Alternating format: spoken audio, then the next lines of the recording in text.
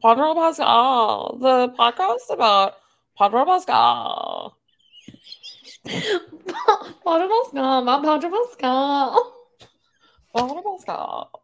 Oh my god. Sounds the same. I tried. I couldn't do both at once. Hey guys, welcome to Pedro Pascal, the Pedro Pascal podcast. I'm Katrina, your co-host. Oh my gosh, I'm Rachel. Oh my god. We have an all new recap of The Last of Us. Katrina didn't even introduce. So, if you guys didn't understand that, we were making fun of the SNL voice that Pedro Pascal did where he was in a coma, but we just said, welcome to Pedro Pascal at Pedro Pascal Podcast. I'm your co-host, Rachel. And I'm your other co-host, Katrina. We're here. Can you say to recap The Last of Us again, but in that accent? Because that was pretty good. We're here to recap the latest episode of The Last of Us. Kin. So we're here for episode 6 of The Last of Us season 1, titled Kin. Don't know what that's about. Not yet, anyway. I hope that our viewers would know because there are going to be a lot of spoilers in this recap. So if you don't know, please pause this and go watch the episode and then come back because then you would know. We should do one that is just bleeping out every time we say a spoiler. Yeah. To add more to Ashley's plate, do an episode where we bleep out every spoiler. All of our spoilers will be said in LA Mushmouth. And then the mommy and and then he went up this, and then the horse. And it just a horse, and then the horse went away. Hope you all got that. And that was Pedro Pascal. Thanks. Katrina, how are you? I'm doing pretty great, honestly. Had a great little weekend. The boy and another friend came into town. I showed them around LA, and we had cool adventures. And we went to a battleship, and it was so cool. So cool. So nice. So cool. Oh my god. We did like an escape room. It was great. Oh my god, escape room. We gotta stop. The captions are gonna be off the charts. So sorry. Unintelligible. It's just gonna be like a bunch of words that we actually didn't say. I think they maybe said this. That's why you can't trust AI. They can't follow our LA Mushmouth. Yeah, LA Mushmouth. Too smart for AI. Let's see AI do that. Let's see AI do the LA Mushmouth. That'd be bad. That'd be bad. Not a challenge. Let's forget that happened. Let's forget I said that. Oh my, I'm fine. In case anyone cares out there, going to LA soon. With my mother. Take her to an award show. Very cool. And hopefully say hi to Rian Johnson and be like, hi, sir. Thank you for all of your work. I appreciate it greatly. It is my favorites. Tell him to put Pedro on Poker Face season 2. Oh, listen. Request. Pretty please. I would cry. Put him in Poker Face. And, like, if you wanted to put him in the third Knives Out movie, I would take it. But Poker Face, I feel like, is more his vibe. Absolutely. Absolutely. He can do a murder. He can do a little murder. Why not? He could be. Everyone's always murdering him. Why doesn't he get to do a little murder? He can do a murder. He can be murder. Murder. He can do a little murder. He can get murdered sometime. But he murder. He's gonna murder. He's gonna. And oh my god, I got murder. Murder. Oh my god. So guys, we're here with another episode.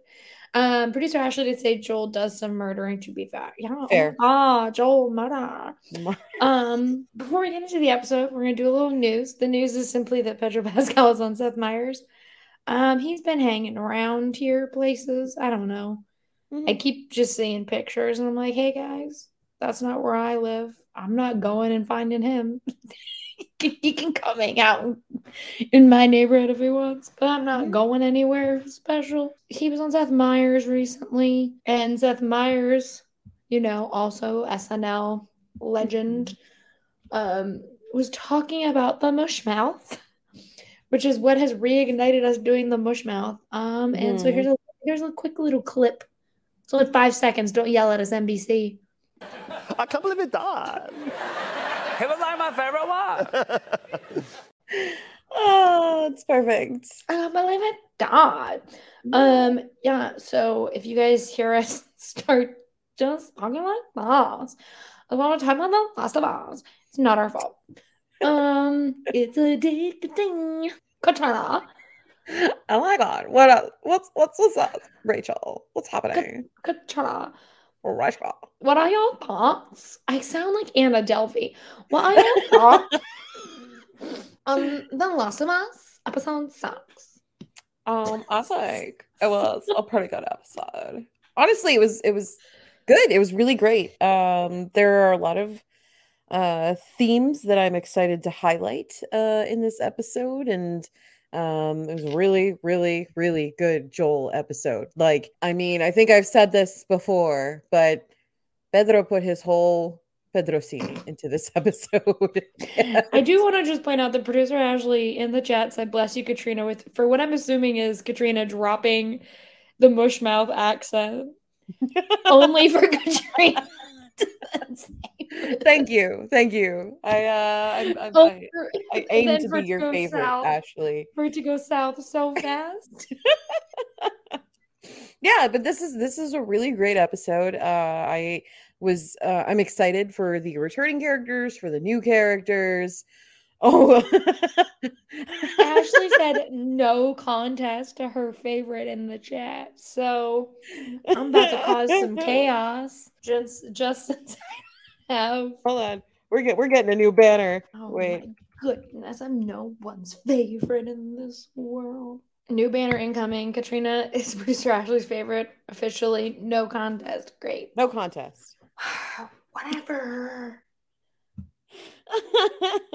Be everyone's favorite in the afterlife. Oh my god, you're gonna murder me. I can't believe I died. All right, anyways, back to this episode. You were saying. Yeah, great, very emotional episode. I really like the commune in this episode. Like, I kind of want to live there, even though it's in a post-apocalyptic world, which I totally wouldn't want to normally live in. But like, if I had to choose between where we are right now and like that little town where like they have little fun movies and they have like power and electricity and stuff, and everybody's got a house, by the way, Full house. Everyone has a whole house, entire house. Not just like some people have apartments. It's a house. Yeah, exactly. There was an abandoned house just available. Yeah. Mm-hmm. A house for free. Yeah, 100%. I would live there. I'm in my 30s, man. Like, that's where my priorities lie. Like, if I get a house, that's incredible for me. If I find a free house, I would absolutely live in the apocalypse if I got a free house. Obviously. Yes. Would only live if it was free in the apocalypse. Yeah. I don't want to pay a mortgage on my apocalypse house. That just seems very silly. That's silly to who? A mortgage to who? The zombies? Sorry. They're not zombies. I talk about it all the time that they're not zombies. The infected. Mm-hmm. Well, imagine going to look for a house and your property manager has gotten infected. Is the bloater? Like, dang it. My realtor. The bloater is just like click, click, click, click, click, click, click, crown molding. Click, click, French doors. A lower price? No, I'm fine. I'm fine, actually. Let's go there. Breakfast nook or French doors. So this episode starts right when the last one left off. So, depression. Because Henry and Sam just died. And Joel finished burying them. And Ellie was like, let's go. I'm out. Respect. Ellie said, get me the fuck out of here. I'm ready to go. And so they're like, here we go. We're trying to find Tommy. They're always like, if I was Joel Miller, I would be singing The Who's Tommy all the time. I'd be like, Tommy, can you hear me? That's not how it goes, but you know what I'm saying. Yeah. Much like the Power Rangers, Tommy is a central subject for this episode. So Joel Yeah. has to go. Joel is like the Red Ranger in this situation. And Tommy in this situation is the Green Ranger again. Yeah. And they have to go find Tommy, just like in the Power Rangers. Exactly like that, actually. Yeah, exact comparison. They go to this house in the middle of like fucking nowhere, and this nice little couple is just hanging out away from the apocalypse. And it's really funny because they're just chilling. His wife is chilling, and the husband comes home. And Joel is like trying to ask them serious questions, and neither of these people take him seriously. Ellie is like pulling some dumb shit, and she's like, "Can I come downstairs?" And then he's like, "No," and it's just chaos in such a fun little way because no one is acting as if Joel is serious. They're like, Well, "Oh, okay." before we go any further, I will say it has been 3 months since the last Yes. episode in this one. So for It 3 months, starts Joel and Ellie right have been after traveling. jumps. Yeah. And getting a little bit closer and living with each other every day. And yeah, and they run into this couple that just like doesn't take them seriously. I do like the wife. The husband is like, "Did you tell him the truth?" And she's like, "Yes." And he goes, "Are you telling me the truth?" And she was like, "Yes." And then I think he calls Joel like a boy or Sonny or something like that because Mhm. he's like, "I've been living out here before you were born, Sonny." I'm like, "You're not that much older than Joel. Joel is 50 something." Like maybe he's just got a really good skincare routine and he's fooling you. Like Joel is 56 years old. You're not that much, there's no way you're that much older than him. He's like, "But I've lived in the wilderness forever. I that said happens to goodbye me to all the time society." though. Like 45-year-olds be like, well, this is before your time. And it's like, no, it wasn't, sir. You're 45, relax. You're like not that much older than me. Just because you used a phone with a cord and you think I didn't. I used a phone with a very long cord. So there you go. Yeah, I mine know was what a just a cassette longer player cord. is. I had a Walkman. I know what they did. They skipped. They skipped music. Just because But I was yeah, the CD player generation and not the tape deck generation. A little bit extra. Anyway, kids, obviously. there you go. Now you know how old I am. Talk about mortgages and CD players. Oh yeah. They're like trying to essentially find out where they are in comparison to like where they need to be to find Tommy. And from what I gather, Joel is just like he's somewhere around here because he tells this guy's looking for his brother, and he goes, "I never saw him." He goes, "You don't know what he looks like?" He goes, "I assume he looks like you." Joel was like, "Yeah." He's like, "I've not seen him."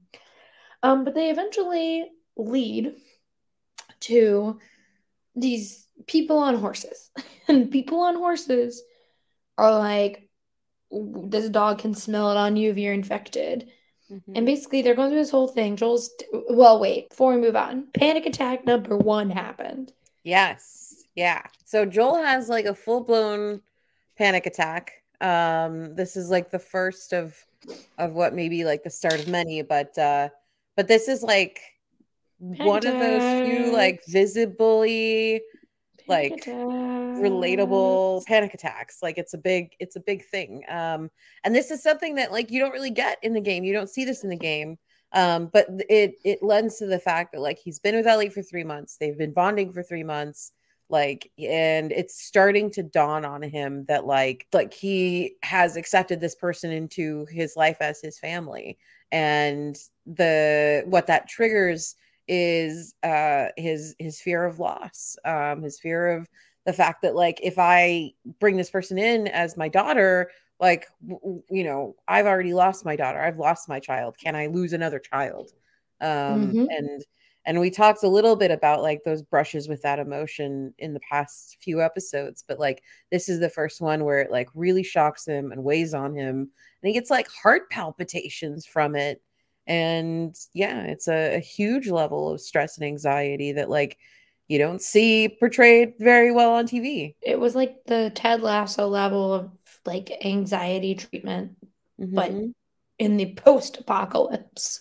Like that is the best way of just describing it. Like, you can see the clear triggers throughout the episode. So like in this one, it is that no one was afraid of him in that situation. Granted, no one needed to be. Like, Yeah. Those two weren't gonna do anything, Tim or Ellie. And Ellie, I think, could kind of sense like, hey, neither of these two are gonna hurt us. Like, this is fine. He like didn't have control over the situation and didn't know what was going to happen. And so that triggers kind of the first panic attack that we get to see. Which is like he goes outside and Ellie's essentially like, don't die. And he's just like standing on a fence. And so then they go walking, they find all these people on a horse, and they have this dog, and the dog can reportedly sniff out if you're infected or not.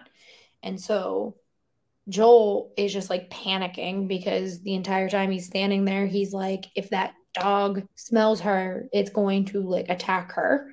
And like, you can kind of like, everything around him gets kind of like muffled, and it ends up being fine. Like, the dog doesn't do anything. They're best friends, her and the dog, by the end of the scene. Yeah. But like, it still kind of like freaks him out. It's kind of funny because like you see all of this like tension in Joel, and then like the next second you hear Ellie like laughing and giggling with the dog. So yeah, it is revealed. He says, I think it's Maria. I can't remember who asks, but one of them asks what his name is.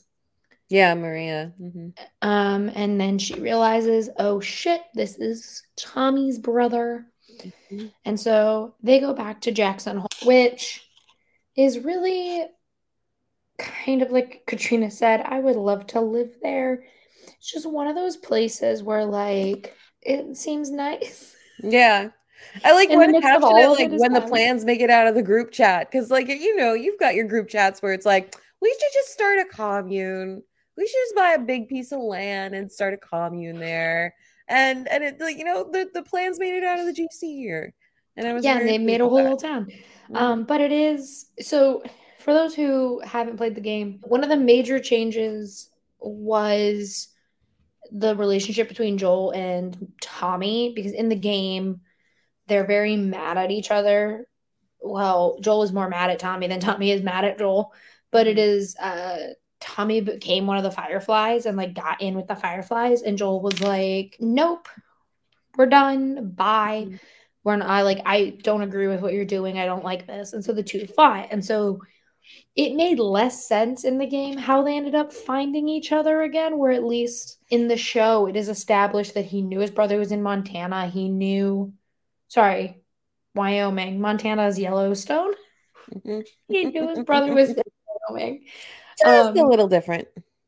Just a little different. He knew his brother was in Wyoming. He knew like kind of where, like he wasn't sure, but he knew like the last place that they had contact.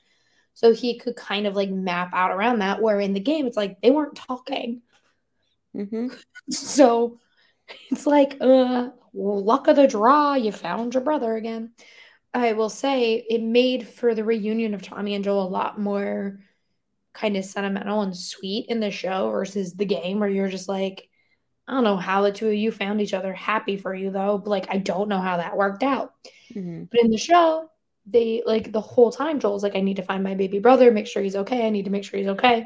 So when they do get to see each other and Tommy is like living in this town and like thriving, it's like it is also bittersweet because it's like they're so excited to see each other. He's like, oh my God, this is my brother. But it's also kind of like, this is my brother who very clearly decided to not contact me and live in this town instead.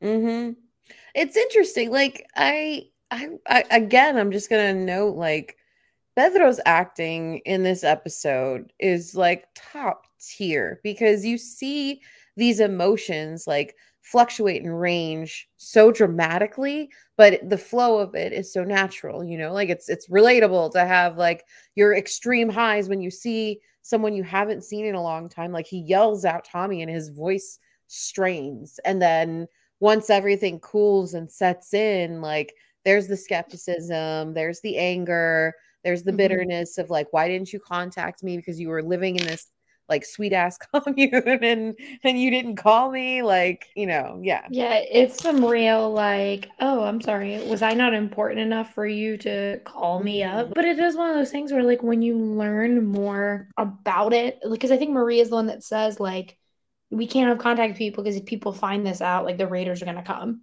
Right. So we keep it very under wraps. And so it's like, it makes sense. Like, I understand why she would be like, you pick me or you pick contacting your brother with the radio. And I think Tommy probably knew deep down, like, if Joel didn't hear from him, Joel would find a way to come and find him. So like that wouldn't be the last time he talked to his brother. It's kind of one of those, like, I get both sides. Like, I understand Joel's anger in the situation, but I also understand why Tommy was like, I'm not going to sacrifice someone I love and this life I've found just to try and tell my brother I'm okay and to come here. Like, I think he'll do it. Like, I understand kind of both of their motivations. Once they get in Jackson Hole and they kind of calm down, it is Maria, Tommy, Joel, and Ellie. They're all sitting and eating. They're in like this cafeteria, which I absolutely love because it looks like a barbecue place you could go in anywhere in the United States. Mm-hmm. Like, there are restaurants like this in New York City. Like, you can go to a barbecue place that looks like this. I really do like just like the look of this. And I did show that screen grab in particular because that is a big theory. I wrote about it today on the Mary Sue. Not to plug my own work. It is a big theory that in that moment is actually Dina, who is important. If you know part 2 of the game, Neil Druckmann and Craig Mazin refused to confirm it. Mm-hmm. On their podcast. They were being little sneaks. Yeah. But this is also an episode where we meet Shimmer, who becomes Ellie's horse in the second game as well. So Shimmer is like a little foal in this one. She's just been born, and so it wouldn't be that far. Yeah, little baby. It wouldn't be that far of a stretch for that to also be Dina, you know? Yeah. Well, and I think in part 2, there's also a hint that like the first time they actually meet wasn't when Ellie thinks they meet. It was that moment. Mm-hmm. Or it's like something similar enough that you're like, oh, is that her? But we don't know. Mm-hmm. But the whole let's all eat together is to reveal that Maria is actually Tommy's wife. Mm-hmm. Played by Rettina Wesley. Last of Us, I'm warning you now, do better by her than True Blood did. God, yeah. I'm telling you to do better by Rettina Wesley. Man. I do not need another Tara situation. I don't think you'll do it with The Last of Us, but I'm just letting you know. Rettina Wesley plays Maria, who Joel was like, oh, excuse me, Maria, can we have a family conversation? And that's when Tommy decides to be like, well, surprise, it's my wife. Like, it's like, hey, Tommy, you could have done that in such a better way, dude. Mm-hmm. Such a better way of telling your brother that you got married. There's just a lot of information all dropped on Joel in this episode where like Ellie kind of gets a taste of what society was sort of like. Mm-hmm. She asked, she goes, is this what it was like? And Joel's like, no. But she gets an idea of kind of like Maria kind of takes her under her wing so Joel and Tommy can go talk. She gets her to a house. She gets her a shower. She gives her a diva cup, which is really nice because it's like I like that the show is making it obvious. Like, yeah, that's something you kind of have to think about. It gives her all of this in the house. As Maria's cutting, or like before Maria starts cutting her hair, Ellie sees on the mantle 2 like memoriams essentially, and so Maria says something. She goes, oh, did you do this to your kids? And she corrects her and says, kid. And she goes, oh, I assumed Sarah. And that is when Ellie realizes that Joel had a daughter named Sarah that she knows nothing about. It's so fascinating because she has such like a childish reaction to it because you can tell like her. So throughout the episode, she is kind of mad at Joel and then continues to hear Joel say things and find things out and has like a childish reaction to it. But in a way that you're like, yeah, she's 14. Of course, that's how she's reacting to all of this. Yeah. Because asking her to think logically about it is not, it's a child. Mm-hmm. And I really like how the show kind of does that because you could so easily just make it be like, Ellie go, yeah, no, I get it. It's fine. And then like have Joel come around, but no, she's a kid. She's going to lash out at him and flip out. And then that's kind of what wakes him up into being like, yeah, I fucked up. Maria, Ellie are in one little section. They're having a convo. And then there's Tommy and Joel who they're just talking about life. Joel's crying. Yeah, I mean, well, this is the scene that like I think is one of the best in the episode because Tommy reveals there that like he's going to be a father, and like, Joel, the reason he reveals that is because Joel breaks down in front of him and says like, I can't, he's basically saying, I can't live through another loss like this. That was after. So this is, remember in the bar they get in a fight. That's right. Yeah. Because he finds out and he's just like mad at him. And he's basically like Tommy and him fight like siblings do. And says to him, like, I'll be gone in the morning. And they like have one of those fights. And then later, when everyone else is watching a movie, Joel and Tommy have like a heart to heart. And that's when Joel is just like sobbing. Yeah. I mean, this episode really serves to like bring the weight down on Joel, because when we meet him, he's turned off his emotions. Like, it's easy. It's his way to survive. He's wheeling and dealing. He's not letting his emotions like rule him to a point where like he's so detached from humanity. You see him throw a child's body into the fire with like no remorse, no problem, whereas other people cannot do that. And now we've gotten to this Joel months later who is afraid of losing his daughter again. Like, he's afraid of reliving it. And you see this happen like and build throughout the episode, because he has that moment when he's like watching the crowd in front of the Christmas tree, and he sees a girl with hair like Sarah's, and he sees that woman have a child run up to him. And one of the things in the extras for this episode that they like talked about, that Pedro talked about, was that like this is Joel seeing the life he could have had, a grandchild, Sarah still alive and happy and thriving, and then the girl turns around, it's not Sarah.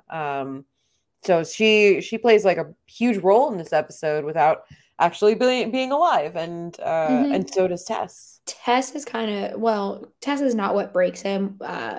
What breaks him is like Tommy getting a happy life when Joel realizes that he has kind of ruined those chances for himself by being so kind of bogged down by everything that he did lose. Because when he's asked about Tess, he tells Tommy she's fine. Yeah. And then it takes like when he's in the middle of just like sobbing and telling Tommy everything, and he's talking about like how he can't take Ellie because he realized like multiple times he would just freeze and he didn't know what to do. And he's like, I can't lose her like that. Like, I can't do that to her. She's too important. What is interesting is like, I think he's still thinking like, oh, she's too important to like humanity, and not kind of understanding that means she's important. She's actually important to him. But he is just like, no, I have this mission, and not fully unpacking everything. But Ellie hears, and she's really mad at Joel, and they're in this bedroom, and they have a fight. Before we keep talking about The Last of Us, my best friend's boyfriend, Andy, who I do love, today sent me this, and let me read you. It says, you've probably already seen this, but in case you haven't, and I need to show you what he thinks I've already seen. It says, the lust of ass. This man said, you've probably already seen this. Wow. That's a booty to booty. I've not seen it, but I do think it's funny that he said you've probably already seen this. No, it's now on my story, but no, I haven't seen it. So anyways, back to The Last of Us when everyone's crying. So Joel and Ellie get in a fight. They're like, not really. They get in an altercation of emotions because Ellie overhears Joel basically, in her eyes, pawning her off. In Joel's eyes, it's protecting her, because he's like, I can't protect her. Like, I'm bad at it. I can't. My brain is not saying protect. It's freezing, so I can't do this. But so Joel and Ellie are like in this like kind of bicker because she's lashing out. Like I said, she's a child, so she should be lashing out like she is. And Joel is kind of like, I think he just doesn't remember what it is like dealing with like a 13, 14-year-old.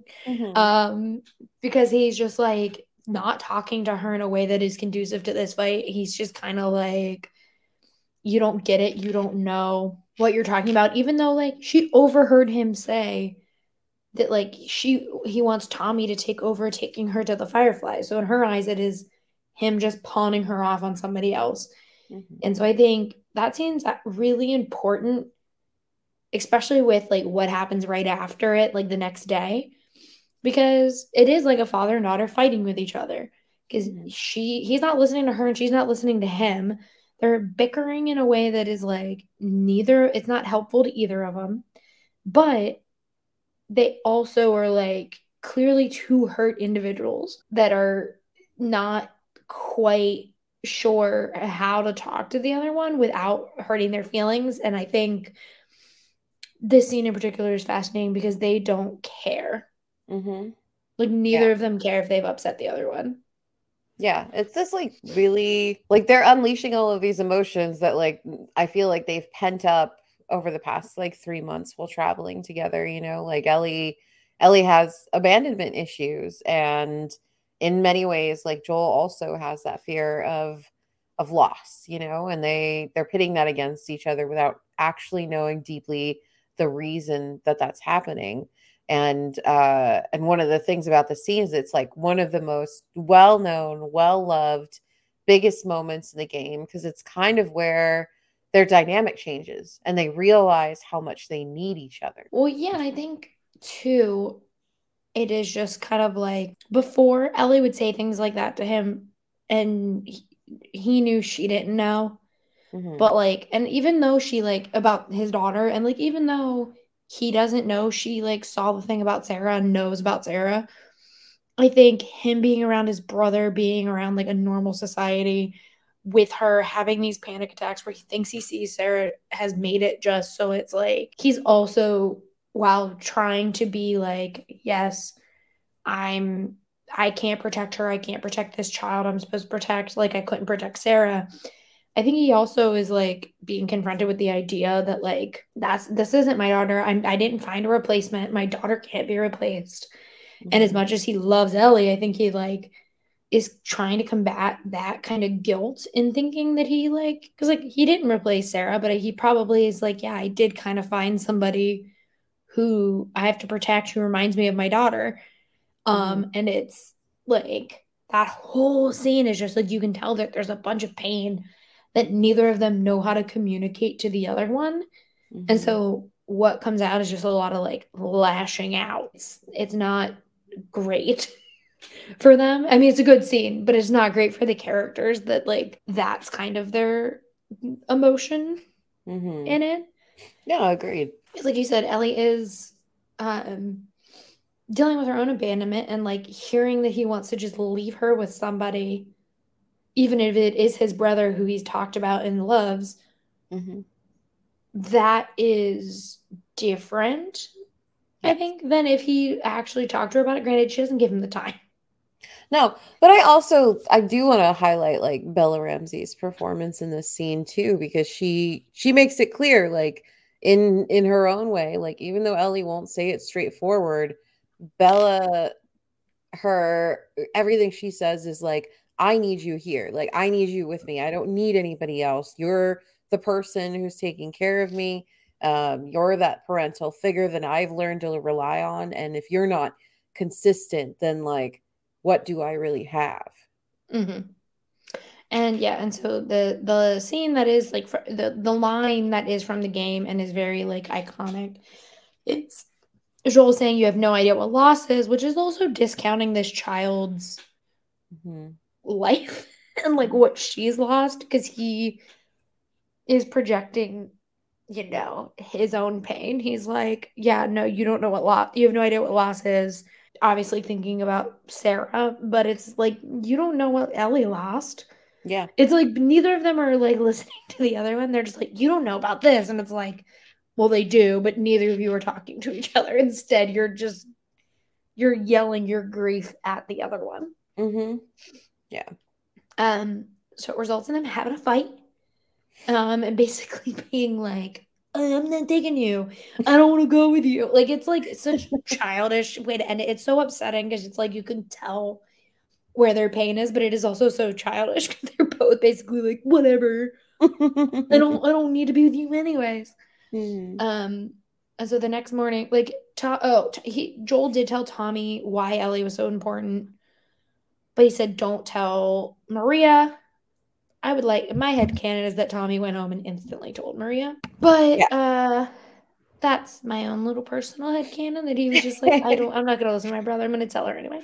That's his wife. He's gonna tell her. No, it's his wife. She's gonna know. It's really sweet, actually. So like Tommy and Ellie go to the stables, they're getting ready, and Joel is there. And he says, oh yeah, I was dressed getting a horse so I can leave. I was trying to steal a horse so I can leave. And Tommy's like, we would have given you one. And then he goes, well, yeah, well, that was 30 minutes ago, and I've just been standing here. And then he's like, because you deserve a choice, which is one of those things where it's like, yeah, he realized her anger didn't come from the decision that he wasn't well enough to handle it.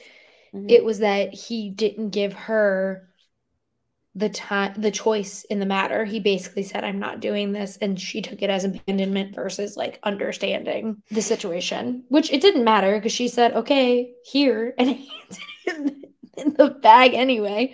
Yep. She didn't even like skip a beat. It was just like, all right, let's go. No. And I did like in this scene in particular, I really did love how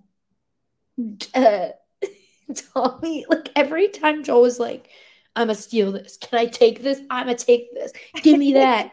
Tommy's like, I already said you can have it. And it's such a little sibling kind of reaction where it's like your older sibling is like, I'm asserting my dominance. No, you're not doing this. You can't do that. And you're like, I don't care. Just go ahead and take the thing. I said it's fine. But it's so funny to watch them do it. Because it's like, I already said it was fine, Joel. And he's like, tell Maria, is like, it's cool. Just fucking go. I will see you later. You know where to find me. Which then, like, they instantly get this gun and start wasting bullets. Because Joel decides that he is going to teach Ellie how to shoot. You dick. It's a good scene. Like this again, they spend time and we get to see them spending time like actually being comfortable with each other, because now that they've had that confrontation, like now that they've had all their feelings out, they can actually accept the fact that like they're a unit and they're a family, and like, you know, he actively starts like raising her in these scenes. Yeah, because she's like, it's so cute because she's like giving excuses as to why she missed something or like whatever. And he is just like, she's like, all right, if you're so good, you do it. And he instantly shoots their target. And she's just like, you dick. Which is very funny. And it leads them to a university with some monkeys and some bad folk. You know, the Fireflies are supposed to be where this place is, but they instead find a colony of monkeys that has survived, and they don't seem infected at all. So that's good for the monkeys. Good for the animals in this world that they're all fine. Yeah. And the monkeys want nothing to do with them, so they just kind of like run away. They're like, all right, see ya. But they're like looking for fireflies. Fireflies aren't there. And while they're in the building, they see these people coming, and they just basically start like, they're like, oh no, we're gonna like, these people are not going to just let us go. They're gonna be raiders. This is gonna be bad. But they're trying to like stop them. As they're like trying to get on the horse, Joel basically has to fight this guy, and it turns and it is revealed is stabbed. Stabbed. And God, I can't believe they stabbed him. Oh no. He was my favorite. Oh my God. Come to my God. It really is just like, it's so sad because you're like, oh my God, is Joel dead? And it's just, I can't believe it died. He was like my favorite one.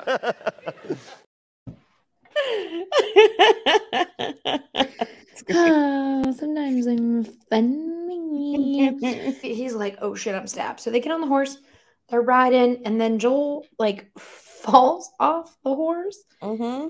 And this is where we get left. Yep, that's the last shot. And then like you get to like the preview right after that, and it's like a full Ellie flashback. So you have no idea. Like we're gonna go through next week not knowing what happened to Joel. I mean, for anyone who hasn't played the game, you don't know what happens to Joel. I do, but I'm not gonna tell you. Yeah.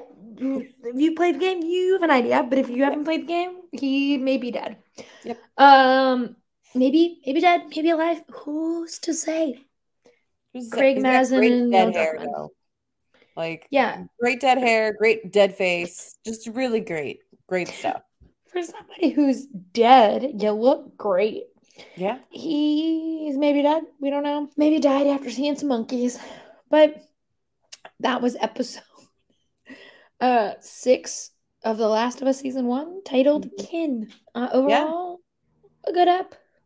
Good stuff. Yeah, honestly, I mean, I want to take a second to talk about like, masculinity and emotion on TV is not something we often like get in such a sympathetic and like human way. And in this episode, we see Joel crack and like the seams of his mental health start to fall apart.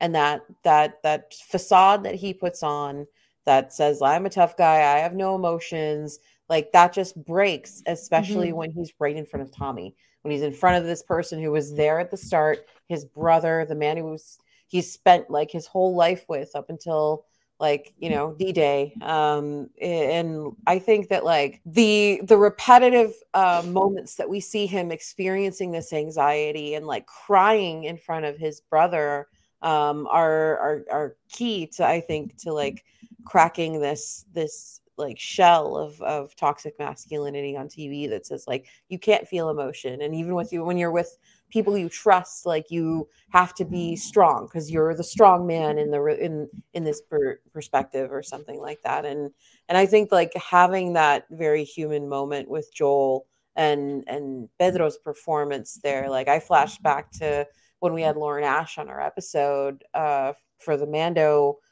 finale, and how she highlighted like the subtle acting of sadness that he put out there and the subtle heartbreak that we see and how well he displayed that. And I think that like this is another performance where like it wasn't subtle, but like he tackled it very, very well. And like he made a lot of really good choices when it came to showing this like broken side of Joel that like he didn't even want the rest of the world to see. But the moment he was in front of his brother, it all came crashing down. Yeah. And I think it's really just kind of a testament to like this. I think you could play Joel so easily as just like this tough guy who's like, oh, I gotta protect. I'm protecting. But it's not that way. His need to protect is rooted in the fact that he couldn't protect the one person he was supposed to. So it is everything that drives him is shattered by the idea of like masculinity, because that's not what it's about. It's about that he literally held his daughter as she was dying, and it was never about protecting her in the first place. It was just like, we all have to get out of here alive. Yeah. My brother and my daughter. It's just that he failed, and so now he's trying to not fail, and he keeps failing those. He failed with Tess. He, even though it wasn't anything to do with him, he failed with Bill. He failed with Henry and Sam, and I think he just takes all of that onto himself instead of realizing that it's not his fault, and we see him break. It's acting with a trademark next to it. Yes, absolutely. Just a stellar performance all around. Yeah, it's really good. And I do want to call this out too. One of my favorite moments in the whole episode is when they go riding off together on the horse before they like get to the university and stuff, and Ellie rests her head on Joel's back. And kind of just like one of those moments where it was like they are clearly getting more and more comfortable with each other. And finding comfort in the fact that like they have each other and they have each other's backs and will look out for one another in a way that family does, even though they aren't actually family. They are in this sense, and it's was really sweet to see, which is why it's so sad. Like when she's flipping out at the end because she thinks Joel is dying. And she's like, you Yeah. can't die on me. Especially like I feel like in that like 5 minutes of like semi montage, we see Joel smile more than like we've seen him smile all season. You just kind of you feel that, I don't know, that sense of relief that like he realizes that he can accept Ellie into his life and like he can take on this challenge. Like I feel like after getting all of that out to Tommy and having Ellie specifically choose him and say like, I want to be with you, I want to go through this journey with you, like it just kind of pulls this like sense of relief over him, and he's like smiling and joking around, and he's like back to being the Joel he was in 2003 for a moment. And then he gets stabbed. Stabbity stab, boop boop. And then he gets stabbed. But yeah, genuinely good episode. Liked it a lot. Next is what is considered left behind in the game, which is Ellie and Riley. So, oh, my heart, doing great on the motions. And so with that, we get to debut a new video for our favorite time of the week.